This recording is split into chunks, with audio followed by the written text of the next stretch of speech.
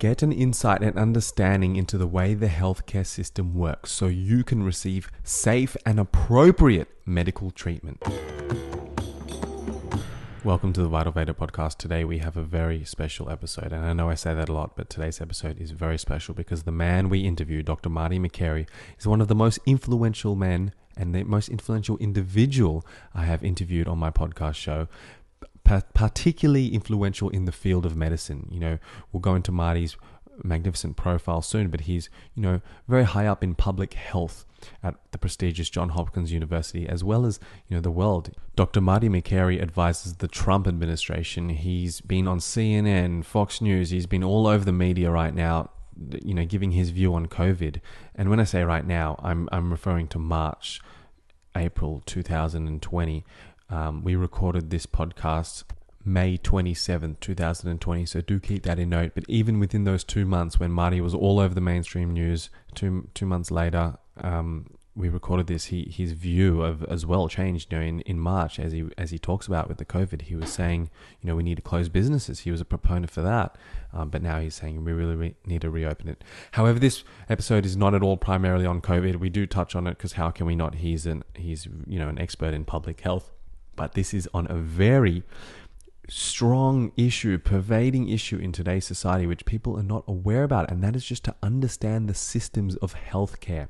Marty wrote a fantastic book, one of my favorite books, called The Price We Pay: What Broke Healthcare and How to Fix It. What broke American healthcare and how to fix it. This does not only apply to America, it applies to everywhere.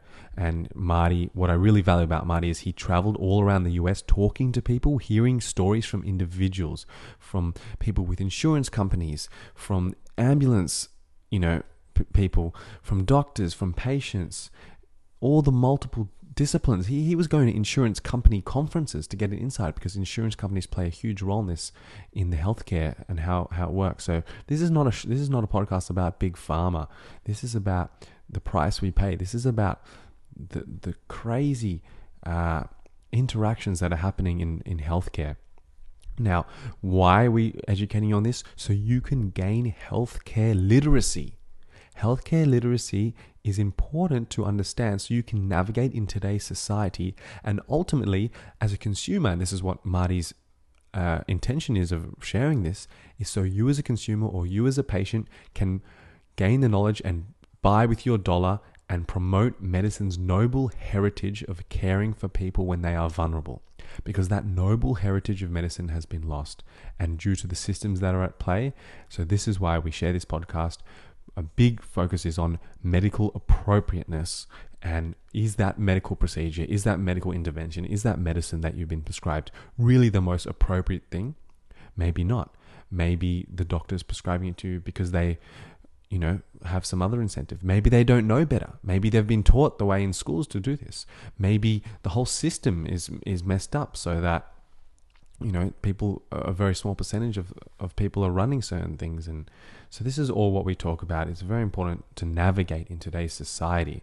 So you can make the right choices, primarily for your health and well-being, and as well for your wallet, which we talk about. So Marty's book, The Price We Pay, is one of my favorite books. I read it in 2 days. It was an absolute page turner. I'm going to tell you more about Dr. Marty Makary. He's a New York Times best-selling author, Johns Hopkins surgeon, and professor of health policy. His book, The Price We Pay, has been described by Steve Forbes as a must-read for every American.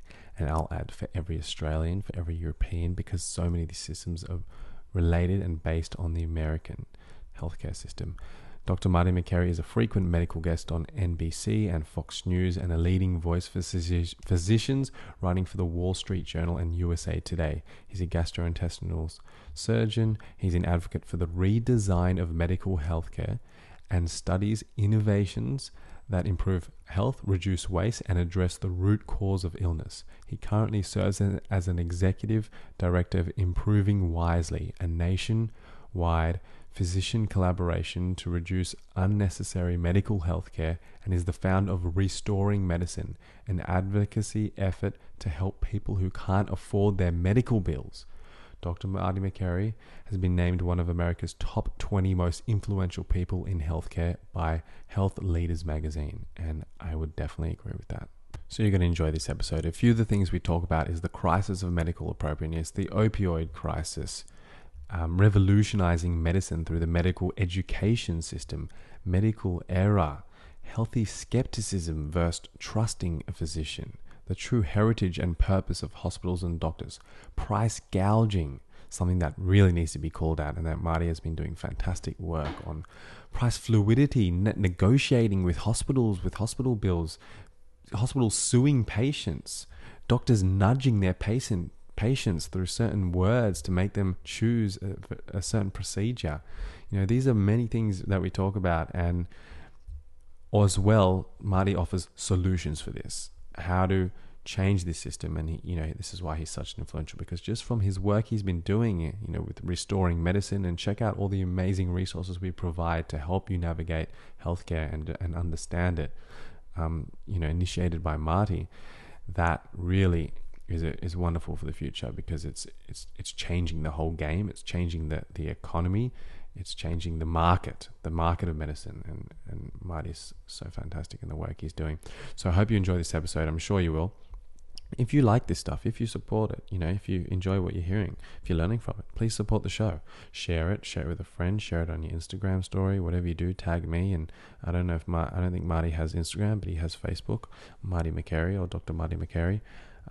Just share it with a friend who's getting into procedures, who's been advised a medical procedure, who's been, has taken too many medications or so many medications that seems not right. So just they can navigate, and this is a huge thing. So overtreatment, pill popping culture, materialism, all these things is what we talk about. So enjoy the show. To stay update with, the Vital Veda, my company, which, by the way, Vital Veda is this podcast. We explore the laws of nature, the unity governing the laws of nature.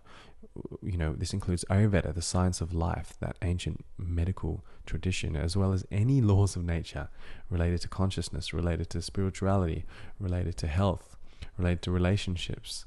And I interview experts in this field, and Marty is definitely an expert.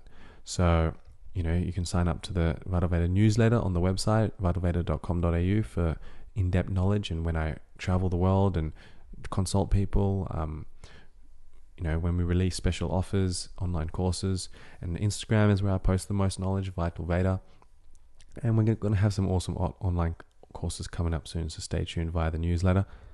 If you want to have an online consultation with me, you can contact me via the Vital Veda contact form on the website. There, I provide you with an in-depth plan on how you can become self-sufficient in your health.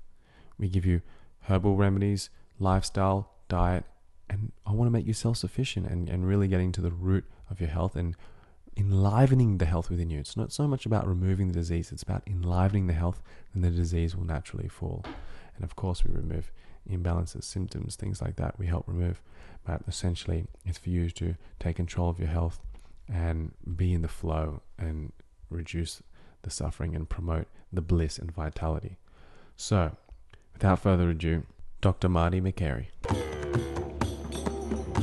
Dr. Marty Makary, I am so honored to have you here. And although you are an absolute expert in public health and you have a lot to say about the current pandemic of COVID-19, we're going to take it a step back, a few step backs, and go to still a very current issue, but perhaps a more chronic and definitely a more pressing issue than this little germ that's going around. This present issue is the crisis of medical appropriateness. So please give our viewers, what is medical appropriateness and what is the crisis we are facing?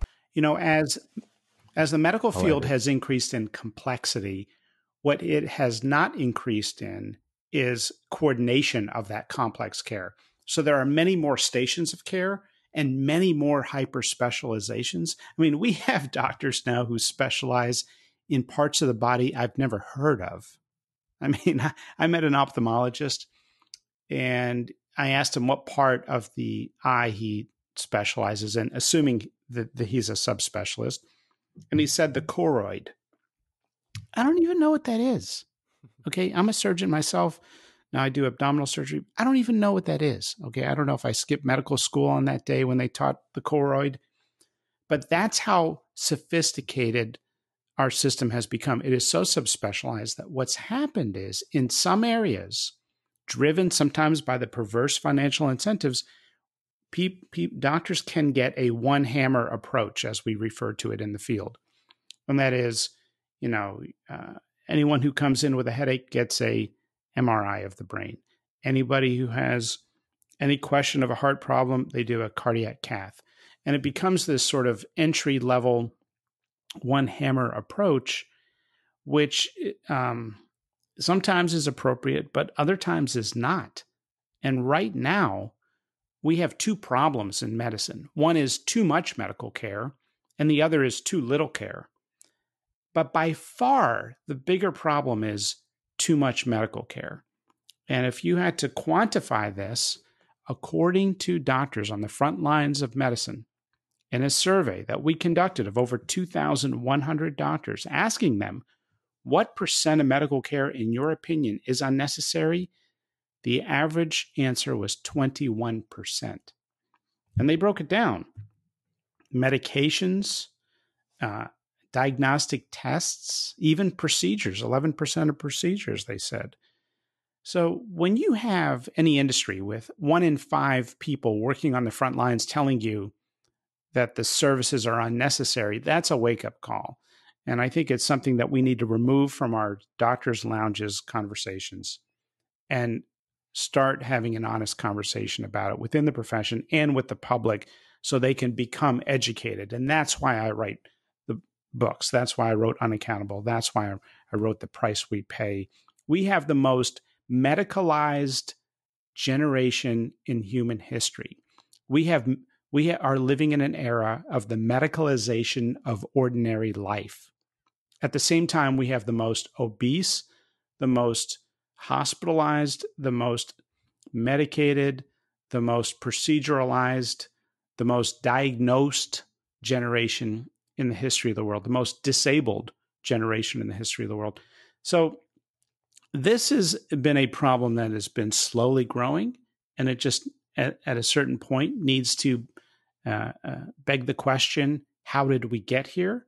And how do we get out of it? And that was probably the most exciting part about writing The Price We Pay, is identifying all the disruptors that are doing cool new stuff now to redefine health. Yeah, and I'm excited to get into those and see how they're going since the book. Because when did you release the book? The book came out about 6 months ago. Okay, good. I'm excited to see the progress. So specialists get so specific within medicine and, somewhat seems like a reductionist approach and not having greater knowledge of the holistic, physiology and the realm of it all, then perhaps, they're not, that's why they're going down the route of inappropriate medical interventions, because they're not aware of other options. And perhaps they just want to, they're just standard kind of their way is the only thing they're familiar with. Yeah, I mean, we have good people working in a bad system. And there's a culture to the system, just like in the military, there's a culture there, okay? And in a meatpacking plant, there's a culture there. And in corporate offices, in banking, finance offices, there's a certain culture there. People are attracted to different fields for a reason. And in general, we attract the best people into healthcare, right? The sort of person that wants to be a nurse is unique from their peers, right? The sort of person that says, I could do I could go to any type of graduate school, but I'm going to go to medical school. It's because they want to help people. Generally speaking, we attract incredible talent that's creative and altruistic. But what happens is we start this process of memorize regurgitation, memorize the steps of the Krebs cycle 10 different times in that educational process and regurgitate the molecules back out. And guess what happens? In the end, we have a certain culture that rewards individualism, memorization, hoarding of knowledge. We have a culture that celebrates certain individuals for doing the most of certain procedures or seeing the most patients. And so we develop these biases, right? One is an individualism bias, another is a competitiveness bias. And that comes at an expense. When there's a competitiveness bias in the field, that means there's less teamwork. And guess what? Maybe we need to think more about self-awareness and communication skills and teamwork and how to run a meeting and how to talk to a colleague and how to know our limits. This is the movement right now to revolutionize medicine. It's a movement that says maybe this patient can be better treated with ice and physical therapy for back pain rather than just surgery and opioids as the options, right? Maybe we can manage diabetes with food as medicine. Maybe we can manage depression by creating communities for seniors. And this is the new exciting movement to turn medicine upside down. And that's what I think is the bright spot right now. It seems like that needs to be implemented into both the schools as well as the systems, into the hospitals and all this. So how much of both of those, it seems perhaps the school is more important or needs more attentiveness? The problem with the schools, Dylan, honestly, is the exams, because the exams come from central offices. A small group of board members determines what goes on the exams that all medical students take. And, it's even true worldwide because many schools teach so that their graduates can take the USMLE exams. Many graduates of medical school around the world want their students to be able to have the ability to pass the USMLE exams. And so when those exams are testing nonsense, and I'm overstating it here for effect, but when they're teaching, regurgitation as the skill set, guess what? We get regurgitation robots that we produce. And so you can say, okay, we're going to have a class on how to break bad news. Okay, we can talk about that. But guess what? The students are smart, and they're not going to come to a class on how to break bad news when they have an exam where they're graded relative to their peers on a curve with scores that matter for their future. And you're teaching something that they can basically figure out down the road or kick the can and learn later, and it's not really testable, right? You can't really test with for a lot of these things like self-awareness, right? You can, it's just far more involved, and the field has not matured to that point. So as long as we have these archaic exams where we ask our brightest and most creative, altruistic young people in the world to write with stone tablets, memorize and regurgitate steps that now you can look up using the internet. Guess what? Hey, guess what, USMLE? Guess what, medical board examiners?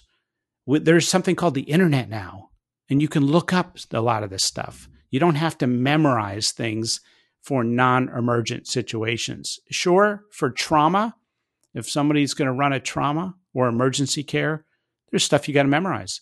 But to just know the intermediate molecules of the urea cycle for no good reason, and you have to memorize it day in and day out, it's not an effective way to screen for great human beings to be caregivers. Is there any progress in this and changing the education system? Well, I've talked to really some. Required? Yeah, there's some. I mean, I talked to some medical school deans who will totally agree with this, right?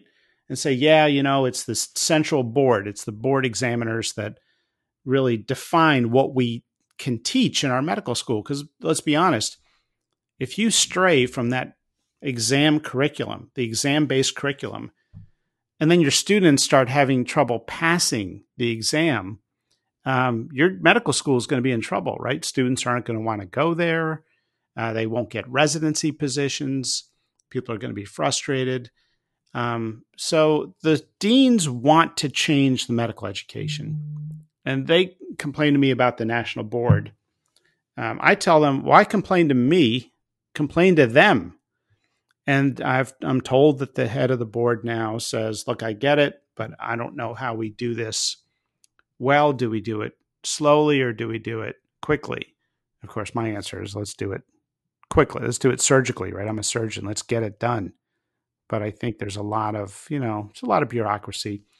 I'm hoping that this will be driven by everyday patients, by people out there who want to see a more holistic, comprehensive, compassionate clinician. They want to see somebody who gets it when it comes to knowing their limits, the benefits of sleep on health, and how we use food to improve health.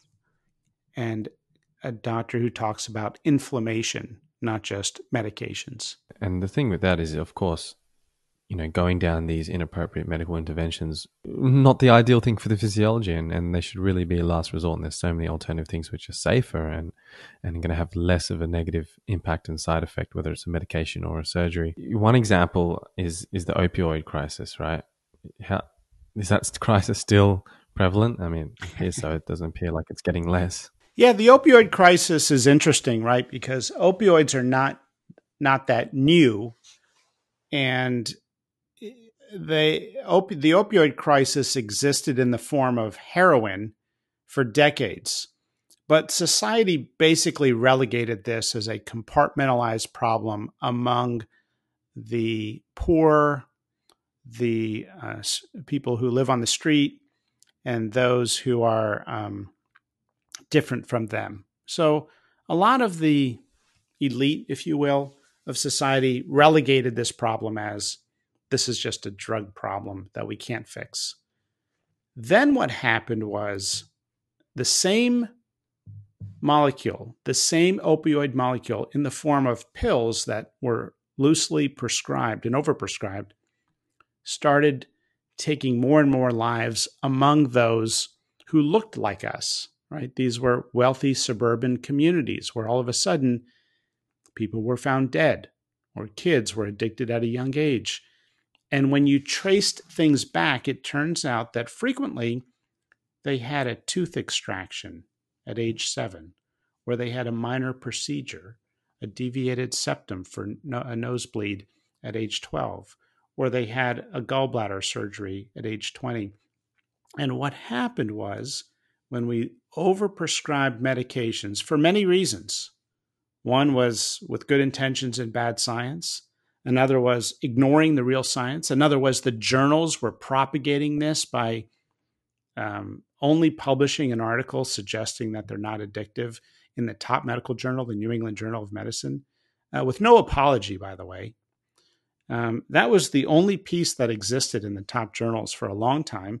And so it became dogma that they're not addictive and don't let people suffer in pain. And then the industry was driving it, and there were some other factors. So for many reasons, we as physicians overprescribed opioids. I overprescribed opioids for a decade. I feel terrible about it. For more than that, during residency, I was told give everybody 50. And, for major surgery like a chest operation, give them 100.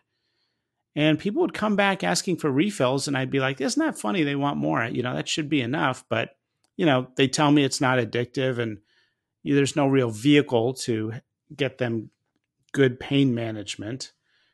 And so I feel terrible. I overprescribed opioids along with every surgeon that I've ever trained with.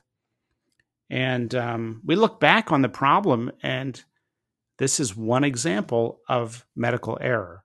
And so when people challenged our studies saying, we had a study a few years ago that said medical error, if it were a disease, would rank as the third leading cause of death in the United States. Well, I didn't realize that was your study, because that's a well-established fact that I hear a lot. Well, that was a study that I published along with Michael Daniel from Johns Hopkins. And you can imagine the blowback, because there's no perfect study of how you measure medical error. Neither is there, by the way, for heart disease or cancer, which are the number 1 and 2 causes. No one on earth knew what the number 3 cause of death was before we wrote this study.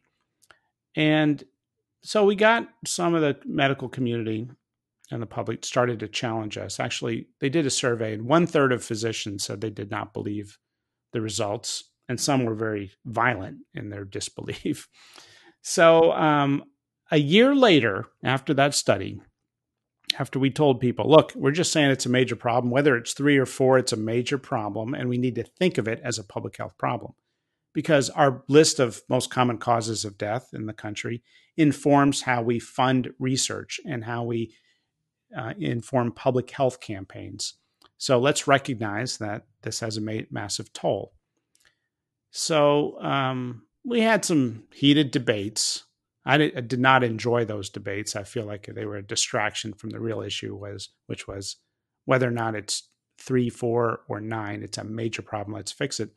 We had those debates, and then a year after the study came out, a formal report came out showing that opioids, prescription opioids, which, as you know, are one form of medical error, overprescribing, was the number one cause of death in the United States in people under age 50. We did not even account for opioids in our estimates. So it is a major problem, right? And this is, again, the medicalization of ordinary life. Whatever happened to non-opioid alternatives to pain management? They've been around, some of them, for centuries. Cold therapy, heat therapy, massage, distraction. There's a number of mechanisms by which people can manage pain. And while it doesn't work for everybody, we know that pain is significantly associated with anxiety, right? Just think of the kid that comes in for their shot. A kid comes in for a vaccine. If they're anxious about it and that anxiety builds and builds and builds, guess what? That shot hurts like hell.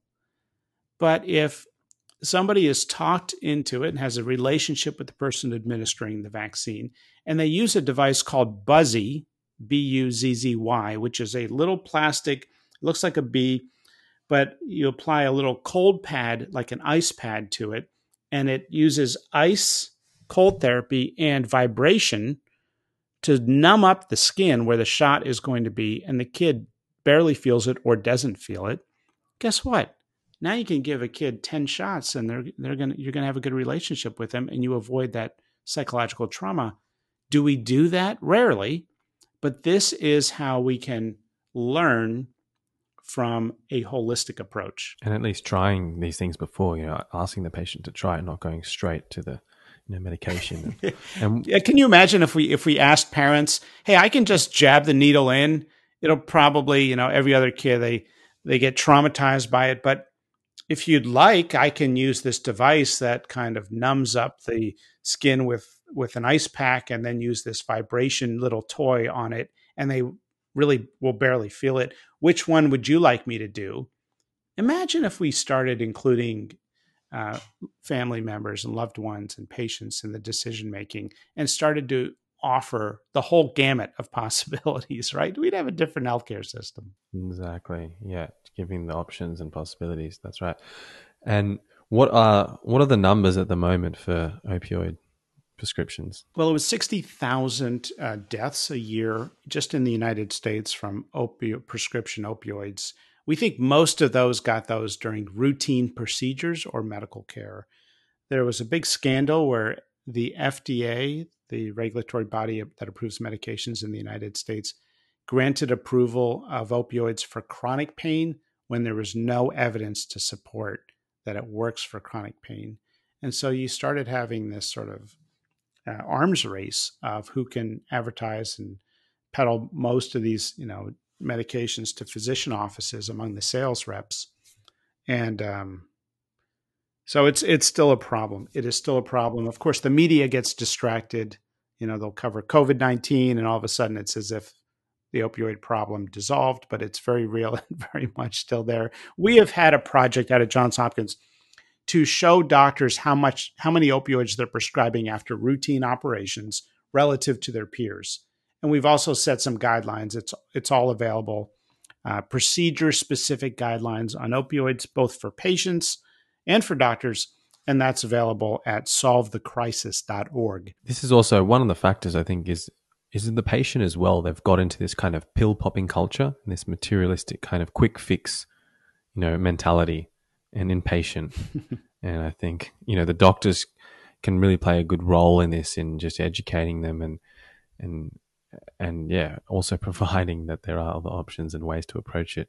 And I think another manifestation, which I'd like to just briefly touch on, of the, appropriate, the crisis of medical appropriateness is, the how about antibiotic prescriptions and people developing, antimicrobial resistance?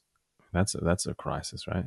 Yeah, they're big, both big issues. I think the average American right now is on 4 medications, and the average senior is on like 9.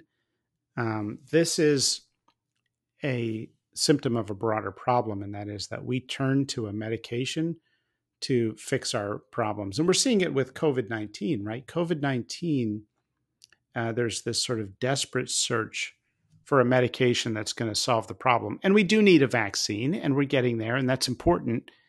But look how quickly we just turn to a pill or a medication for a problem where we have a therapy that is already 100% effective in killing the virus. It's called soap and water. And you can use distancing to stop the transmission in its tracks, right? Masks, wearing masks. But immediately, the conversation focused on, what medication can we take to rid us of this problem? It's just an interesting cultural approach. What about focus on, increasing your natural immunity, getting sunlight, getting outside, having good diet? I mean, it's crazy that we've heard nothing about this. I mean, sunlight's free. It can be implemented immediately if of course, they're in the climate for it. Oh, you mean for COVID-19? Yeah. Yeah.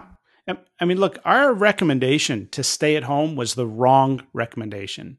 Okay. Now, we didn't know that at the time. We just, wanted people to do everything to try to stop this. So we gave that broad recommendation. But stay at home, that was not the right recommendation. We should have said, stay on your property, or just stay 6 feet from someone, or wear a mask if you are concerned around people, or get outside to a park or to a beach. We closed parks and beaches and told people to stay at home. That was a mistake. We should have told people, try to be outside, but yet try to maintain social distancing. If you're on your property, wear a mask, try to stay 6 feet away from other people. If you're on a park, try to avoid that 6 feet distance. If you want to play it extra safe, wear a mask. That's what we should have been telling people. We now know there's a massive seasonality to the coronavirus. And this recent COVID-19 turns out similar to the other 4 known coronaviruses that have circulated year to year, and those are seasonal. So COVID-19 may in fact just be the 5th seasonal coronavirus. You mentioned the elderly are on, more medications on average. Do we see the elderly are being taken advantage of? It seems so in my experience and with my grandparents, and they're just on so many medications. And yeah, it's tragic, really, that a part of it is the loss of the family unit, right? Because I can tell you, when we have a loved one join a senior and take notes and ask good questions, they are an advocate for that patient, and they're generally getting better care, right? Because they're investigating other options, and they're asking good questions, and they're helping become a partner in that care and helping with the care itself. You look at Devi Shetty, a cardiac surgeon in India. He's doing elective heart surgery, open heart bypass surgery, for the equivalent of $500 with outcomes that are the equivalent of the Cleveland Clinic for uncomplicated heart surgery. He's a surgeon I got to know and profiled in my book, The Price We Pay. I asked him, how are you doing open heart surgery for the equivalent of $500 with great outcomes? You know what he said? He said, Marty, sometimes the wounds heal better with sunlight and fresh air than they do with gauze and air conditioning. And when you nest a patient with their family and make them a partner, they can deliver some of the best bedside care out there. And so, instead of dropping off our seniors in a long-term care facility or at the hospital so the doctor can fix their medical problems, when people are connected with their loved ones and their partners in the medical care team, we see much better outcomes. I think a key point is to increase this trust between the patient and the doctor, because even in Ayurvedic medicine, in the traditional system, the most important quality of a patient is to be able to surrender, surrender to the doctor and not think much and allow him to do it. And this is still the case. Patients will still tell the doctor things they wouldn't tell their spouse. And but I think there's definitely some trust being lost. And this is very important because really, as you said, even with the people receiving the procedures, if you want less pain, be less anxious. We need to engage in medical intervention with trust with the physician and the ability to completely surrender. And I guess a cause for this is the medical inappropriateness, which is they've been kind of scarred from in the past. Mm-hmm. I'm looking at the Consumer Reports has a great study that came out a few years ago. It came out in August 3rd, 2017. Now, probably the problem's worse now than it was then, but they showed how we as doctors in the United States prescribed 2.4 billion prescriptions 10 years ago. And most recently, 2016, 10 years later, it hit 4.4 billion, almost doubled. Okay, did disease double over 10 years? No. We have a crisis of appropriateness. And you look at the number of people who take a prescription medication in the United States, 53%. 75% also take at least one over-the-counter medication regularly. Instead of just pushing pills, and you look at the top medications prescribed, they are, I'm going to call them lifestyle medications. Why? Because they address things that could otherwise be fixed with a change in lifestyle. Another thing you talk about in your book, which was absolutely mind-blowing in terms of the numbers and the prevalence of it, is the price gouging. Okay, price gouging on medical services. And we've seen it in COVID, I think, a bit with the supermarkets doing price gouging their products, things like cooking oils and some things. But anyway, in medicine. Yeah, the difference between the grocery stores and medical price gouging is the medical price gouging is not a supply-demand problem. It is a take advantage of you when you're vulnerable problem sometimes. Right? So people trust us as physicians. I love being a doctor. My dad was a doctor. My grandfather was a clinical pharmacist on one side of the family. On the other side, he was a primary care doctor. It's an incredible heritage to be a part of. For somebody to meet you for the first time and then trust you to tell you things they've never told their spouse just because you're the doctor, or trust you to put a knife to their skin within minutes of meeting you just because they are at the hospital and you're the doctor. It's an enormous privilege, and it's the best job in the world. But right now, the great doctor-patient relationship is being threatened by a new business model that has been adopted by some. Many times it's unbeknownst to the doctor.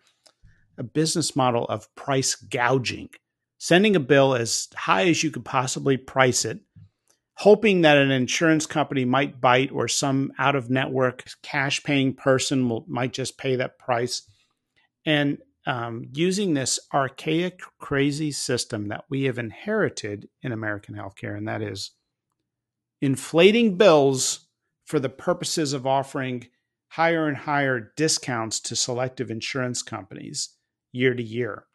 So it's an old game. I call it the game in the book, The Price We Pay, where it's a game where insurance companies say, look, we're playing it. The hospitals are playing it. Let's just admit it. We're all playing this game where the hospitals jack up the prices year to year, and they also with it increase the discounts. And it's a mirage, right? It's a shell game of these high prices that have been designed to be discounted for insurance companies. So look, I'll sell you a car if I get to set the price. Now you can say I demand a 50% discount on the car, but if I can set that price at $10 million, what's it matter what the discount is? I can just reset that price to make it very profitable, right?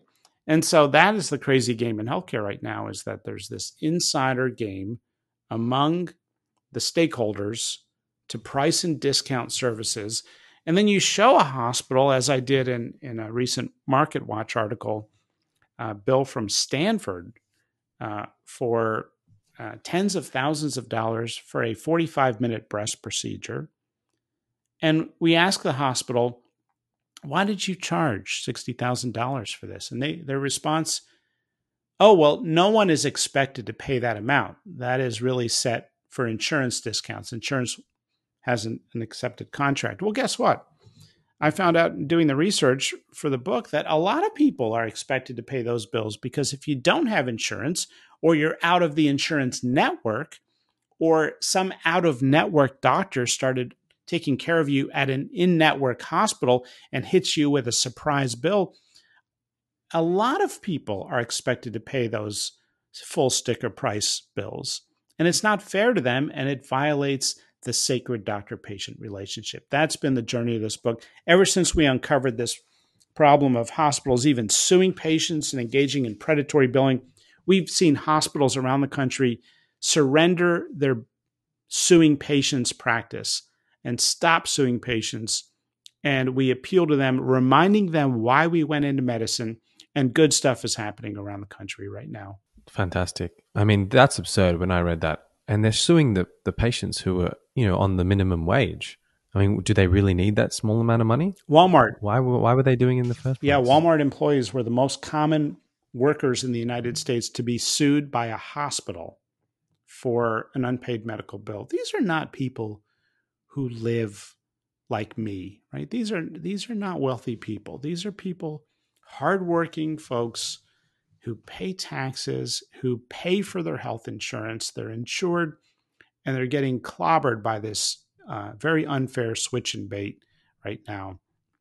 So I've offered to defend any patient that's been sued by a hospital for an unpaid medical bill. If that price was not disclosed to them ahead of time and there was no agreement about that bill, about that price before the service, and they get sued to have their wages garnished, I have offered to defend them in court for free, pro bono, and I do that. I go around the country, and we win 100% of the time. Some of these hospitals should be ashamed of what they're doing. And you were saying whenever they hear that Dr. Marty Makary is supporting the person, they just close the case, right? they cancel the case when they see my name listed as an expert. But we've got a little team doing it now. It's restoringmedicine.org. It's our little effort. And we're issuing reports. We have a new report on Texas hospitals that sue patients that we just published. And so a lot of good stuff is happening. When COVID came around, hospitals said, hey, we're losing a lot of money. And so the government issued billions of dollars, over $175 billion, to go straight to hospitals. And I jumped in and said, hey, wait a minute. Some hospitals really need that money, but other hospitals don't need the money. They're sitting on billions of dollars of endowments and cash reserves. Some of them are suing patients for unpaid bills and violating their tax-exempt status, the criteria. And let's make sure the money goes to the hospitals that really need it, the rural hospitals, the hospitals serving low-income communities, the hospitals that forgive bills when patients simply can't afford to pay them.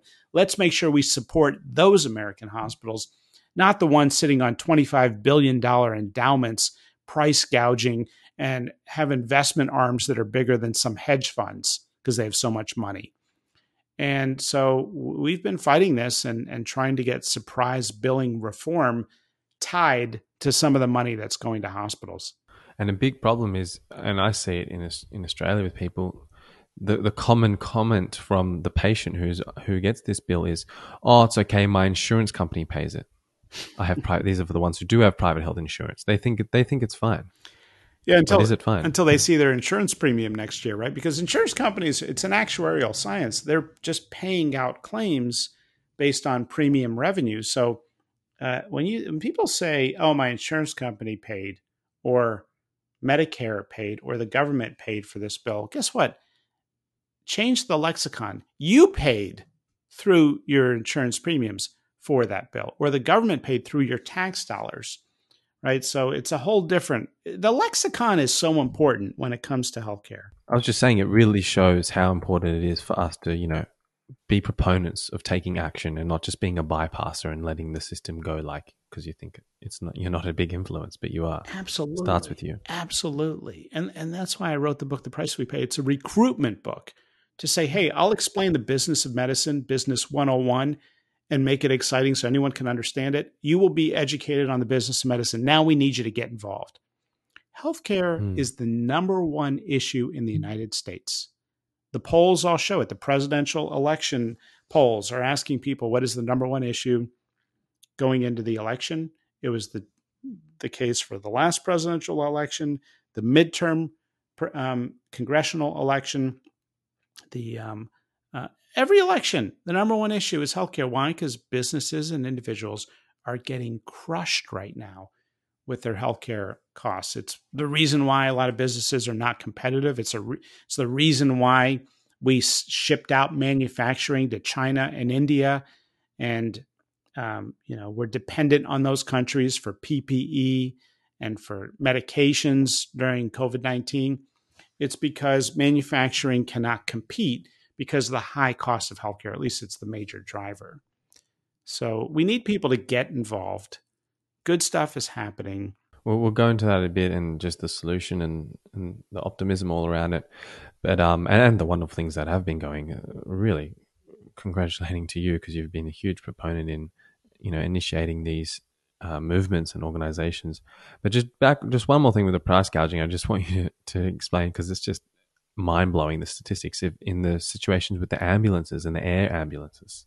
That's a prime example of price gouging. Yeah, it's crazy. Turns out that if any EMT or first responder or doctor or nurse says, hey, I think we might need a transport here, and they call this hotline number that the air ambulance companies, many times private equity owned air ambulance companies, put out and distribute, then all of a sudden there's a helicopter in a field next to the accident scene, or there's a helicopter on the roof of the hospital ready to do the transport. No discussion of pricing, even when it's non-emergent.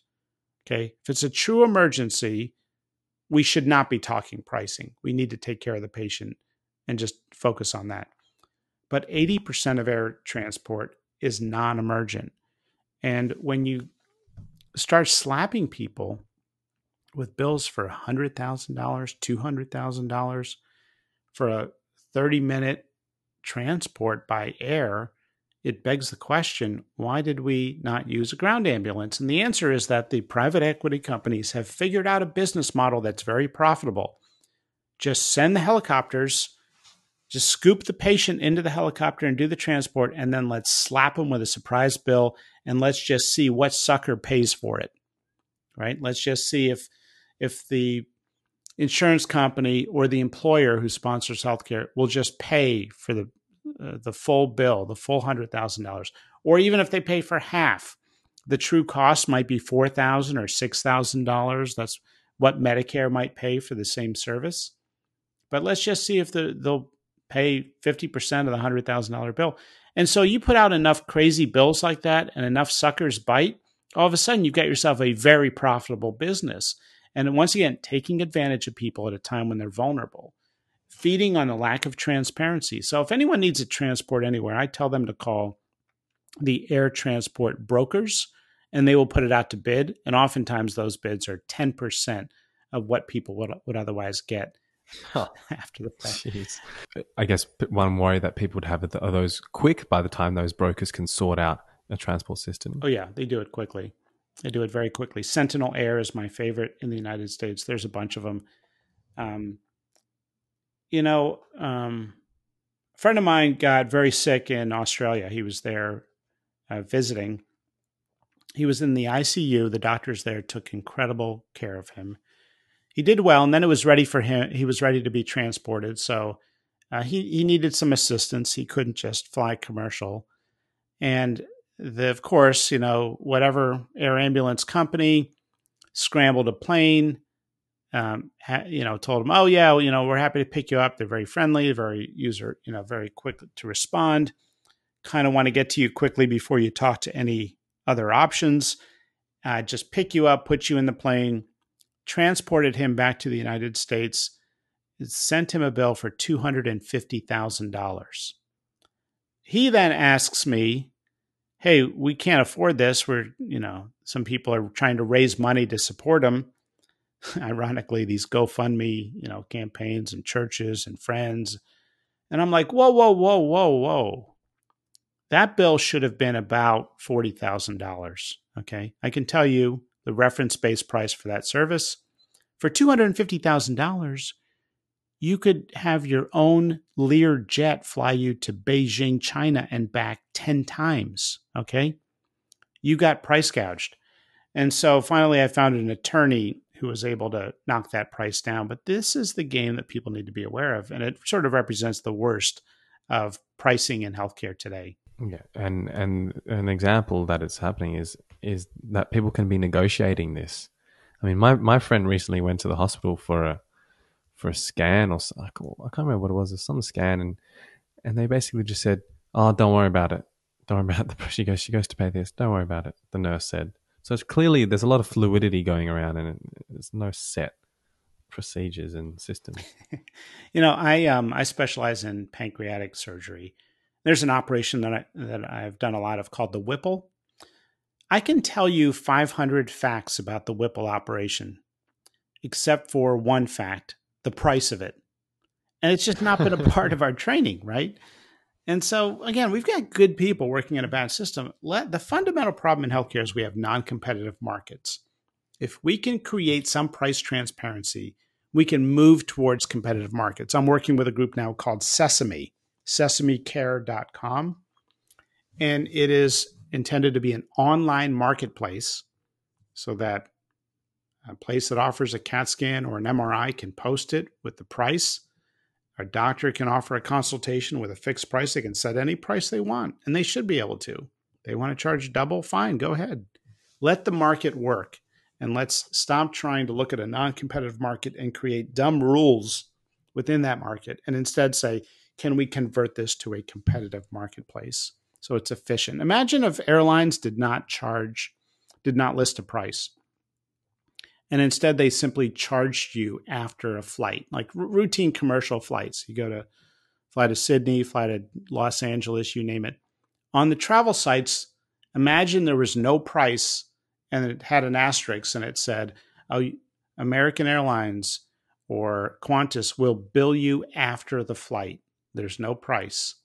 Guess what? They'd be price gouging people all over the place. They'd be charging you $500 for a surprise Coca-Cola that you decide to consume, right? So the fundamental problem is we have non-competitive markets. That can be transformed overnight through some degree of price transparency. That affects 60% of medical care, which is the shoppable part. It doesn't help the emergent part, but it goes a long way. And before we get into some of those solutions, is also can you talk about the doctors are nudging the patients, and again, is this the doctor or the system? Is it you in your book? I can't remember if it's you or my friend who's a birthing educator who talks about Dr. Dinner. Yeah, I wrote about it. Yeah. About the doctor who, wants to be home for dinner, so he'll just implement a C-section instead of going into the natural labor. And any women you say like, oh, the C-section might be safer, that's a nudge, right? They're going to straight away, oh yes, anything to do to protect my baby. Right. It's a universal nudge anywhere in the world. If you tell a woman in labor, a C-section might be safer for the baby, guess what? The woman's going to say, do the C-section. And so we learn these powerful nudges. And, they're in every field. Orthopedics, if they say, you've got bone on bone in your joint, it's time to replace the joint. You'll say, well, gosh, if it's bone on bone, then yeah, it makes sense. Well, it turns out bone normally is on bone with some degree of cartilage, and it's a spectrum, right? It's not a necessarily cut and dry thing. So we've learned these nudge terms. Now, remember, most doctors do the right thing or always try to. We don't want to create suspicion and hysteria, but it's well known. Ask any physician that you know. Do you know of another physician who should not be practicing because what they do is bad for patients, I guarantee you they will say yes. And they might tell you, yeah, I know a doctor that does a C-section on 90% of all women in labor. And that was Dr. Dinner. That was the story of Dr. Dinner, is everyone knew about this guy, and still does, by the way. I had to anonymize him for legal reasons. But he will come out of clinic just after lunch and go over to the hospital, and any woman in labor that he's in charge of, he will tell them, a C-section might be safer for the baby. And they will agree, and then he will do the C-section and be home in time for dinner, hence his name, Dr. Dinner. And so people need to know that doctors have a specific C-section rate, specific to their practice. You should ask about that. Now, if they're doing all high-risk pregnancies, it might be a little higher.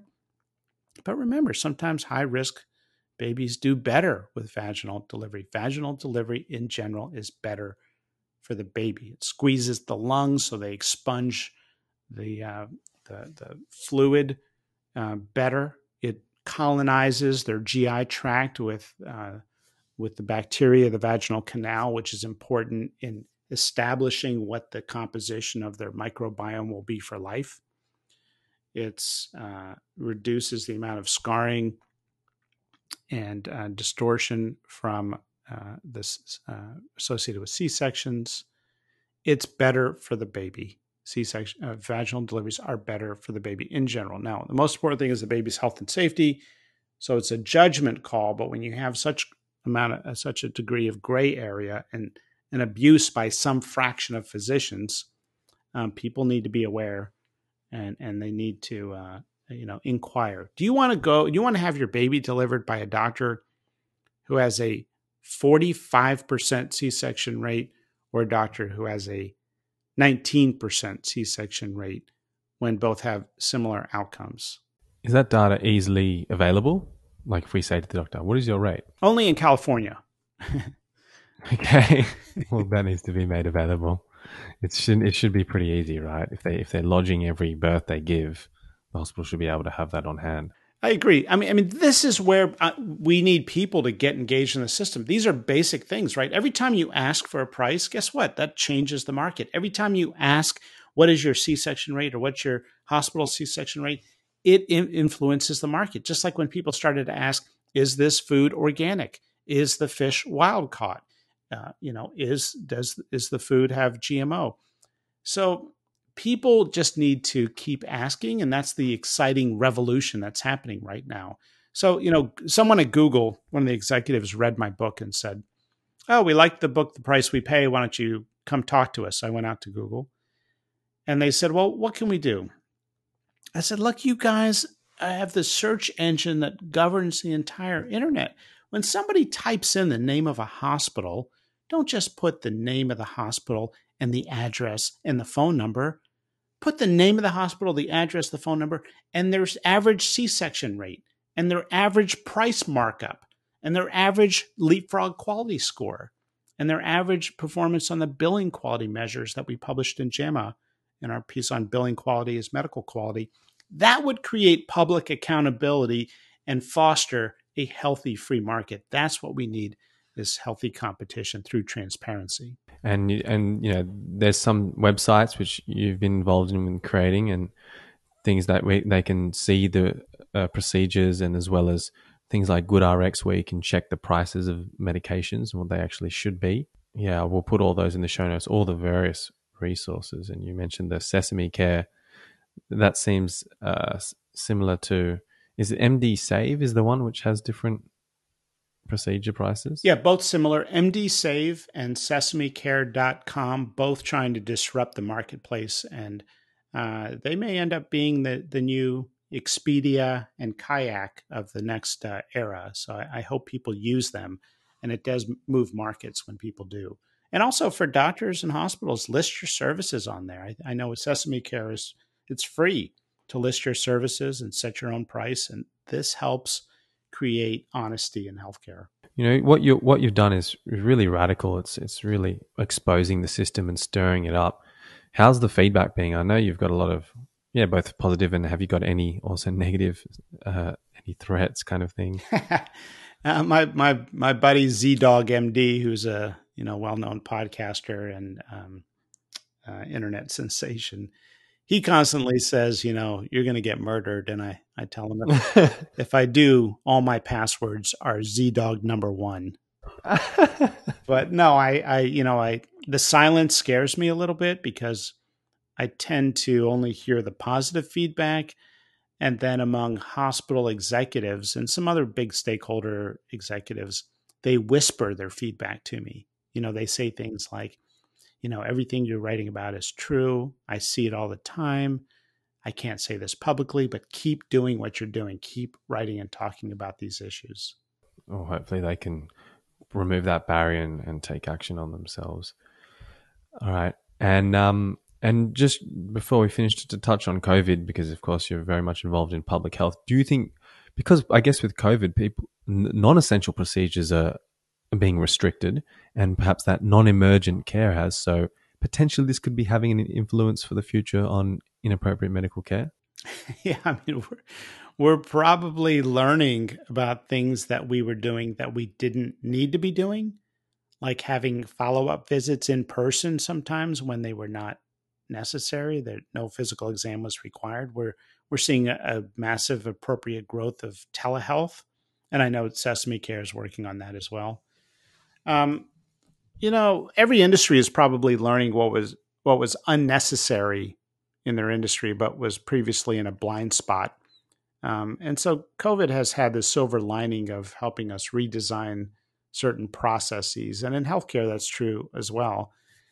One of the silver linings of COVID-19 and the shutdown has been a reduction in what we call low value care. At the same time, the shutdown is its own issue because I was one of those people calling for a closure or postponement of all non essential activities. Going into this thing, we did not know exactly what we were dealing with. The data was not very good. We saw rationing of care in Italy and China, and that absolutely could have happened in the United States and in Australia. And we didn't know what we were dealing with. It was scary. New York came on the brink of rationing, and we asked people to take dramatic moves and to stop doing non essential activities. So it turns out that we've learned a lot since then, and our strategy needs to evolve. I mean, I was one of those people calling for the shutdown of non essential activities, but now we've got to reopen, and we've got to do it carefully, and we've got to do it in the right way, and we've got to be hyper vigilant about the second wave, and we've got to adopt a new normal so that when we do need to switch on the precautions again, say in the second wave or maybe with another infection in years down into the future, we know how to do it. We know the value of masks. We've trained people. We've adopted social distancing. We've redesigned our business processes, and we've developed patterns where restaurants can convert to the carryout and delivery business instantly. So we don't have quite the toll on society that we've seen with this sort of blind lockdown that we did. Okay, thanks, Marty. You've mentioned masks quite a bit, and there's a lot of people talking about they can cause worse issues due to the fact of restricting oxygen and increased CO2. Of course, I mean most infections are airborne, I would say, rather than touch, right? So, what is your view on that? Yeah, wear them loosely. If the mask bothers you or you're not getting good oxygen exchange, then wear it a little loosely. I'm kind of amused at watching the world now try wearing masks because I've been wearing a mask most of my adult life as a surgeon. And the first time, it bothers you and you want to rip it off. And the second time it itches you. And the third time you kind of forget that it's there. And so getting people to adopt a new way of living temporarily, right? This is not permanent. This is while we've seen hundreds of thousands of people die.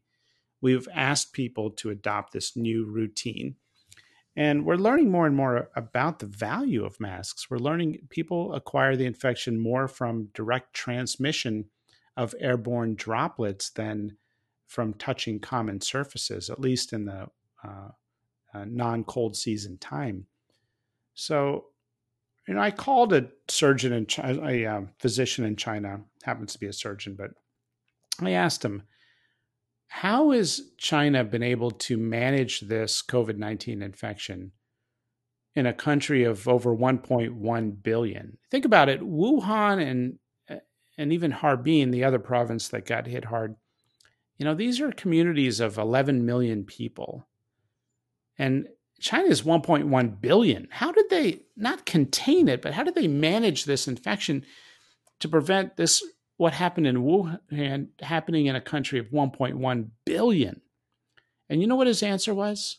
Because I was perplexed at this. How did they obviously it was not contained. How did they manage COVID-19 in the entire larger population of over a billion people after the outbreak in Wuhan and Harbin? He said masks.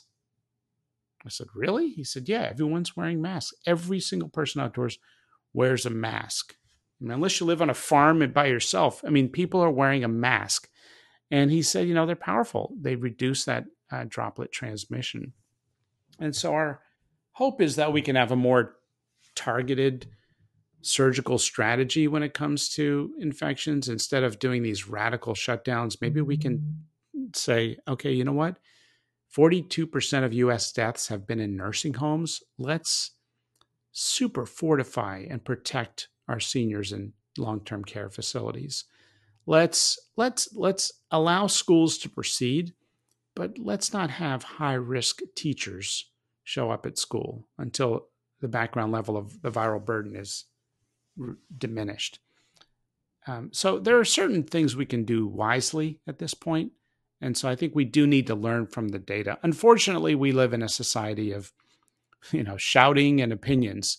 And that's honestly what got us into some of the problem with COVID-19 with our strategies. People dug into their opinions, right? We heard on TV, everyone's opinion, right?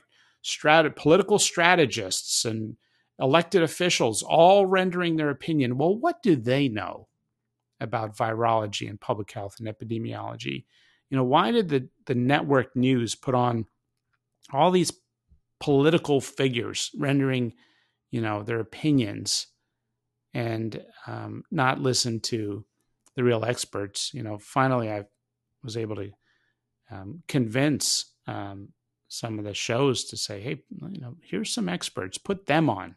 I'll even say some things. And so we finally figured out that this is not something that should be political. It's something that should be scientific, and our positions should evolve. If you're pro-mask or anti-mask, if you're pro, and having an NBA season or anti, whatever your position is, whatever your view is, and it's good for people to have different views, it needs to evolve. It needs to constantly be informed by the data and change as necessary. We don't do a good job of that as a society. Just look at Twitter, right? It's all shouting. It's all strong opinions by people that have no idea what they're talking about. Yeah. And that requires, for the person as an audience or who's reading or researching it to really be critical and look at their, sources and references and where they're coming from and question with an open mind. Yeah. Okay. Cool. Thanks so much, Marty. Thank you. Is there? So we'll list all the websites and resources, but I think the fundamental thing is for the individual to really learn about the system, what's going on, and then, as you said, vote with your dollar and act yourself and have a say in this. And definitely recommend Marty's book, The Price We Pay. Is there anything else you want to leave the audience with? That's terrific.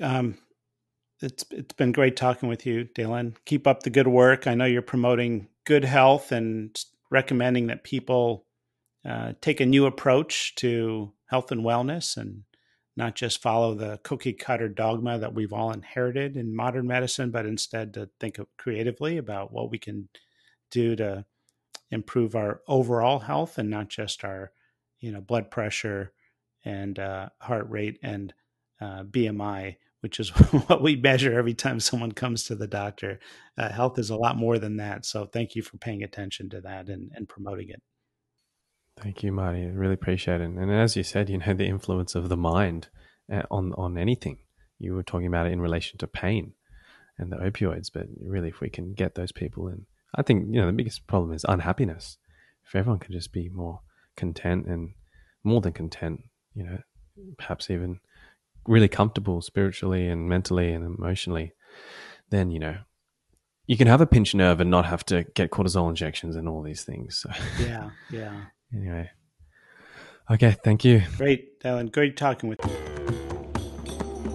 Now just give your jaw a little massage, because jaw dropping can be a little strenuous on the TMJ bone. No, really, that man is just doing incredible things. I cannot recommend his book, The Price We Pay, enough. So if you enjoy what you're listening to, please support the show, subscribe so you don't miss the new shows. We've got awesome stuff coming up. Next fortnight, we have one all about sex and relationships and semen retention and monogamy, beautiful, with the most famous relationship author in the world, Dr. John Gray. I'm very excited to share that with you. That's next fortnight. So subscribe so you don't miss it. And if you support the show, that would be much appreciated. Just, rate with the stars and leave a review. That helps a lot. Share with your friends.